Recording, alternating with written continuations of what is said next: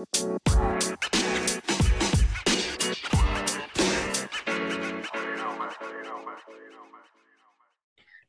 and welcome to the episode of DeepTechs. DeepTech investment is a different and nuanced ballgame altogether. The lab to market phase is longer and the market is niche. Therefore, there is an urgent need of patient capital. To talk to us about the DeepTech investment, the macro level risks post-COVID, we have with us Pratip Mazumdar, who's the co-founder and partner at Inflexor Ventures. Inflexor Ventures is a deep tech focused multi-stage investment fund that invests in early stage companies from seed to Series B stages. Over the last few years, Inflexor Ventures has invested across technologies ranging from artificial intelligence, AR, space tech, and cybersecurity. Welcome, Pratip. Nice to have you on board for this conversation. Thank you. It's an absolute pleasure interacting with you. And thank you for hosting me on your show. Pratip, you had raised 600 crore fund last year. And what sectors in tech are you looking to invest in from this fund? This is our second fund. We are a sector agnostic fund. Our thesis is horizontally focused on technology, IP, deep tech, innovation. And for us, technology is all-encompassing and pervasive across multiple sectors where it can create a larger impact for a wider user base, right?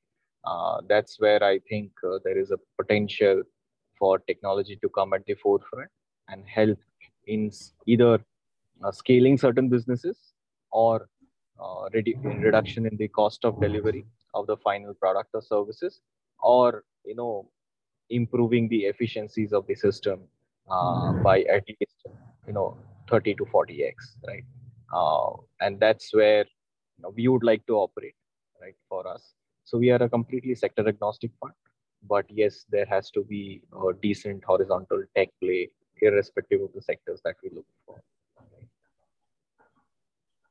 Any particular sector that you'd like to name? Sure. So we, with the advent of COVID, right, we have focused specifically on sectors such as, logistic tech, which is, which can, we have been hearing a lot of supply chain disruptions, right? So can technology help in bridging some of those challenges, right, and mitigate some of those risks? So we are looking at that space very closely. We have invested in one of the cross-border enterprise SaaS logistic tech platform called Kale Logistics, which works on the airports and the port community side. We have been closely looking at the semiconductor space. We have been hearing over the last few years how semiconductor is today becoming the new oil, right? Each and every, whether it is connected devices, cars, phones, any defense equipment, everything needs semiconductor. So that is one area as a sector which we are very closely looking at doing analysis. And we have in fact from our fund invested with Steradian Semiconductor, which is in the autonomous surveillance space, right? The third area that we are very closely looking at, again, which has a wider impact, is in the field of cybersecurity. So we have recently invested in a company called Secure Things, which is a software cybersecurity company focused on the automobile sector, right, or the transportation sector. Today, connected cars are like a mini computer in itself with over-the-air upgradation and software upgrades, right? So they are very much prone to hacking, and that as a space is a very much evolving and a large space. It has financial implications, security implication all throughout. So that's another area where we are focused on. The other area which we are looking at very closely is in the biotech and life science space, wherein we think with certain forward-looking regulations being put forward into action by the government of India, there is a lot of expected to be a lot of bioscience startups coming out of the ecosystem in that space. So, but, all there are a number of other sectors, but top of the mind, these are the four things which has some meaningful impact in the medium to long term for sure. Understood, Pradeep. You were also looking to invest in startups creating IPs around satellite services. Where are you at on that part? And talk to us more about it. Sure. On the space tech side, we have looked at that entire uh, value chain very closely, and we have invested in a company called Bellatrix Aerospace. They have multiple products in their arsenal. One of their key product is a propulsion system, which is based on green monopropellant, right? So they have developed that IP working along with ISRO, and recently that product is getting tested. Today, the entire fuel system which is being used for the satellite launches is highly carcinogenic, and there is a global momentum in shifting it to a much more less polluted, less toxic, less explosive fuel, and that's where the green monopropellant come into play. They are also working on a propulsion system which will help in reduction in the cost of launches, right? And it will be applicable to for small, medium, large satellites all across the board. So there, those are the segments that we are closely looking at, and we have invested with Bellatrix, who was working in that space. The other area that we are very closely looking at is at the space of uh, SAR, right, which is optical radars, right?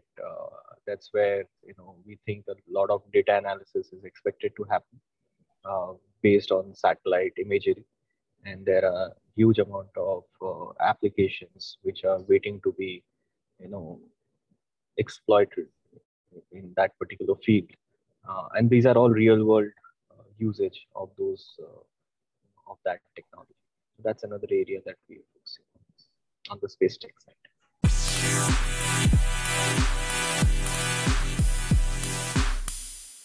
Okay. What are some of the macro level risks affecting or might affect the funding landscape in the post-COVID market? So, obviously, hike in interest rates globally will impact flow of capital, right, or the momentum in terms of the flow of capital, which will surely play out. And that risk is not just across private markets, but will also be across public markets as well. That's one key risk. The second risk at a macro level will be obviously this entire war-like scenario which is panning out, right, due to the conflict between Russia and Ukraine, right?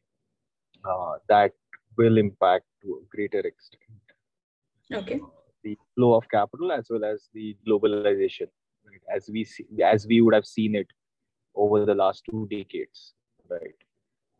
People will be focusing on how to secure their lines of supply, their interest.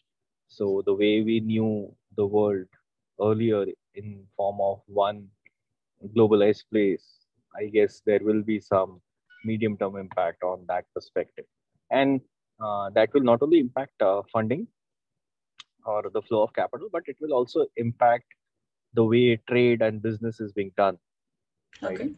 Or also the way talent is being hired, right? Uh, because of the impact of COVID, a lot of things have gone remote. You have been able to hire talent remotely from different countries, right?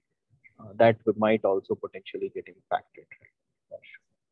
So I would say, the interest level risk and the geopolitical uncertainty, these two risks, are yet to be fully played out.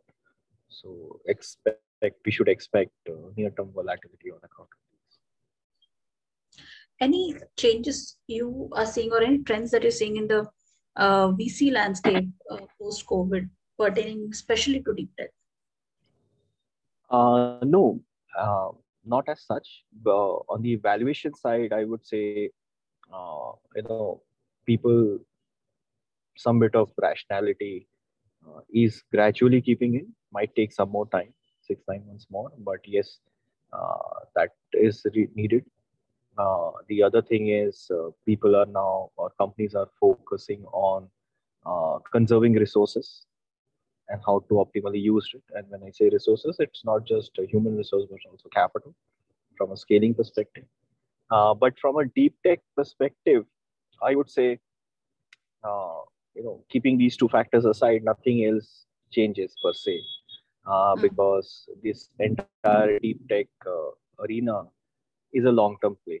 Yeah. It is not a consumer-oriented play where I'm burning money today and generating revenue tomorrow. And if I don't spend in marketing, then Yeah. revenues may or may not come. So the mindset, the horizon, the thought process is skewed for medium to long term. And from a medium to long term perspective, at least in the deep tech area, things is business as usual. Understood. Pradeep, you sort of broke the mold with investing in later stages company, which is still an anomaly in the deep tech space. Talk to us more about it. Why? What did you see over there that made you? Yeah, so there are bunch of companies who have been trying to solve certain problems over a period of time. They were frugal in their means, had kept their head down, and over a period of quite a few years, 5 6 7 years, have not only achieved certain product market fit, but also have now started generating good revenues, early revenues. Mm-hmm. Now these companies are after after being on the cusp of commercialization, have commercialized certain technologies which has now real world application and adoption. And when Understood. that happens, it is the perfect intersection of technology and commercialization with great user demand. At that point of time, companies will require incremental capital for growth, for scaling. And that's where, we are happy to provide growth capital to these firms, right?